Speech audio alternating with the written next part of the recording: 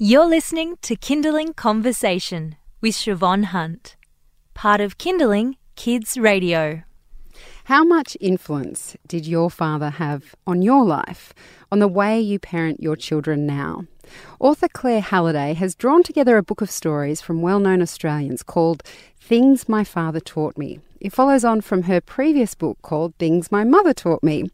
Journalist and presenter Joe Hildebrand, perhaps best known for Studio 10, is one of the contributors. He's with us in the studio now. Hi, Joe. How are you? Hi, Siobhan. I'm great. How are you? Good, thank you. Excellent. How did you feel when Claire approached you to contribute to this book? Because you didn't have a straightforward relationship with your dad. No, I didn't. Well, I have a very large problem in my life in that I can never say no to people, which has made a lot of women very happy over the years.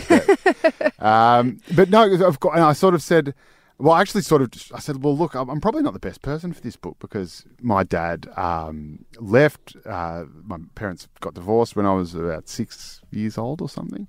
And he left and we still sort of saw each other. It wasn't even traumatic enough to be a good story. It's not like he, just said he was going down the shop for a pack of cigarettes and never came back, or that he was abusive or that horrible or anything. So it wasn't even good in that sense. But he was, I suppose, just a bit emotionally distant. It was sort of weird. He was a folk singer, and I'm not sure if that counts as a mental disability, but but I was going to say, I would have thought that would make him more in touch with his feelings. Yeah, you would think that, but no. Musicians are just incredible narcissists. So while they have incredibly deep and profound feelings, all those feelings are about themselves. Right, okay. Rather than other people. And even when they do have feelings for other people, it's only so that they can write profound songs about them that everyone listens to and praises. And heaven forbid I haven't inherited that quality at all. So he left. It was and so my father didn't, in terms of raising kids, my father didn't teach me a great deal except sort of what not to do. It was a bit like the dad in the Berenstain Bears. This is what not to. Every time he tries to show him something on the bike, he screws it up and then says, "Well, this is what not to do." And I kind of feel like maybe my dad is a bit like that. So what was it like writing it, though? Because reading it, I kind of disagree. I mean, I know you say it's not a dramatic story, but it almost made me cry. I thought it was really sad. Yeah, I know. I'm very good at manipulating people's emotions. Yeah, well, look, I mean, it was kind of sad. Like, I adored my father and worshipped him, as I'm just discovering boys do, because my son just literally thinks, like, God is not a strong enough word for what my son thinks I am. He just thinks I'm the duck's nuts, and I felt the same way about my father, and I suppose there was just it was just a bit sort of like unrequited love, which I was also to go on to discover many, many times in my life in different contexts. So it was sad, and it certainly did make me resolve at a very early age to be as deeply involved and committed, and my wife would say just ridiculously soft when it came to raising my own kids, and hopelessly overindulgent. But yeah, that was what it taught me. It taught me what not to do.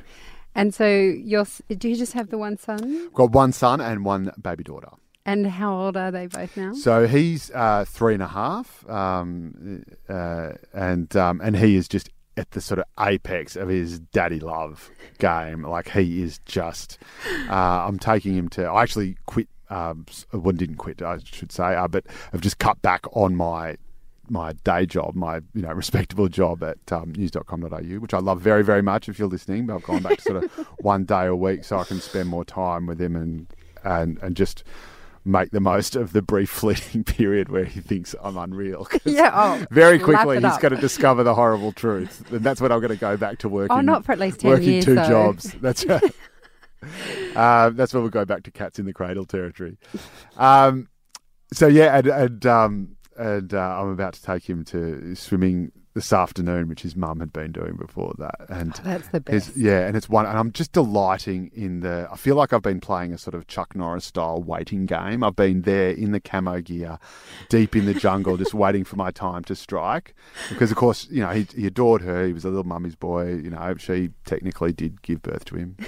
And now I've just got the full-blown catastrophe of him. So I like to do what any responsible husband and father would do, which is to rub my wife's face in it as often as possible.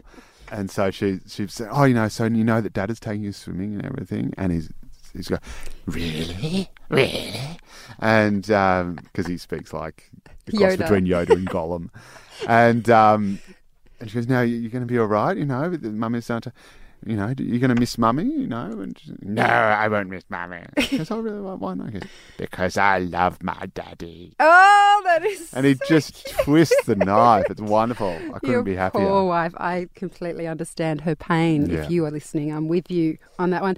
You're listening to Kindling Conversation. I'm speaking with Joe Hildebrand about his contribution to a book called Things My Father Taught Me. We've just discovered how much Joe's son is in love with him at the moment, and he's going to milk that for all it's worth. We now have it on tape. That's right. That's right.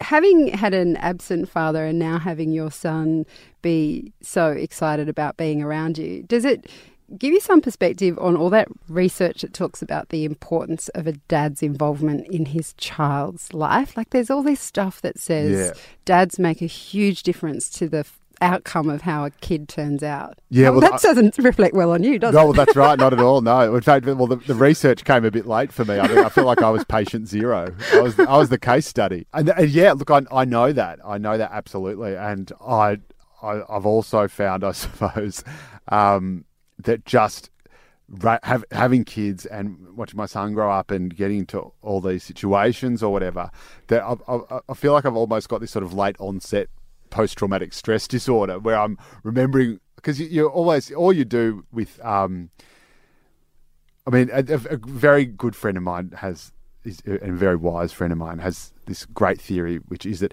there are no grown-ups. There are no adults. Those people that we thought were adults when we were kids, they were just us. Like, that's us now. And no one's actually grown up. No one knows what we're doing. Yeah. And so you're always trying to figure out what you're supposed to do in a situation. Like if I see my son, and he's in the playground or whatever, and a kid pushes him, or if he's, upset about something, or someone won't play with him or whatever. You think, right, okay, what did I do in this situation? Or what did my parents tell me to do? And it's a very tricky situation when, at worst, the parent you needed wasn't there. And at best, even when they were there, they were batshit crazy. As I'm growing old, and my mum was this most wonderful woman, and just, I don't know how she managed to raise all of us kids on her own. But like, as I'm getting older and having kids myself, I'm starting to realise that my mother was just out of her mind. Like, she's just plain loopy. And I'm like, oh my God. And I kind of feel like, well, who do I turn to? Does that mean where's the book? Does that mean any decision you make is going to be better by comparison then? Well, again, it's very much like the best I can hope for is the Berenstain Bears, which is, this is what not to do. So I know the one thing I'm not supposed to do. I don't know which of the other 99 remaining options is the correct one. Oh, it's challenging. It is. Did becoming a father yourself give you a different perspective on your own dad? Look, without forcing your listeners to reach for the tissues, the only thing it sort of gave me perspective on was I just sort of thought, how could you not, like, for me, being a dad is just so much fun. And yes, it's hard work. We know all that. And, it's not like we live some cruisy, celebrity lifestyle where we've got nannies and, holidays in the Mediterranean or whatever. That's Carl Stevanovic. Hi, Carl.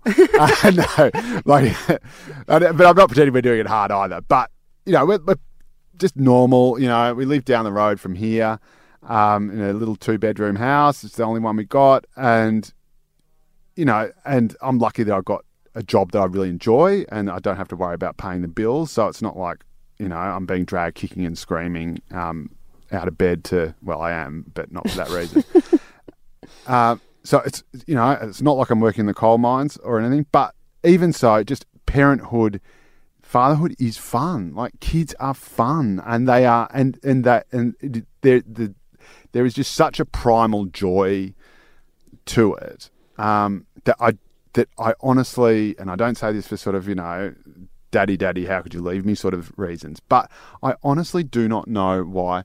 Like, if I found out my wife was Jack the Ripper, I would still stay in the house just to be close to the kids, because they are just such a source of magnificence. And the thing is as well, it's not about leaving the relationship either. It was leaving the family in your case, wasn't it? Because a lot of people separate, but they stay part of their kids' lives. That's right, yeah. And look, and to be fair, he was still part, like I still saw him a couple of times a week, and he had his visits and everything, but they were just, every time I wanted to see more of him, there was just always resistance to it, and I don't know why. I asked him to take me camping, and he just wouldn't, and just said no, and that was kind of just bizarre and confusing. I have to ask you a question.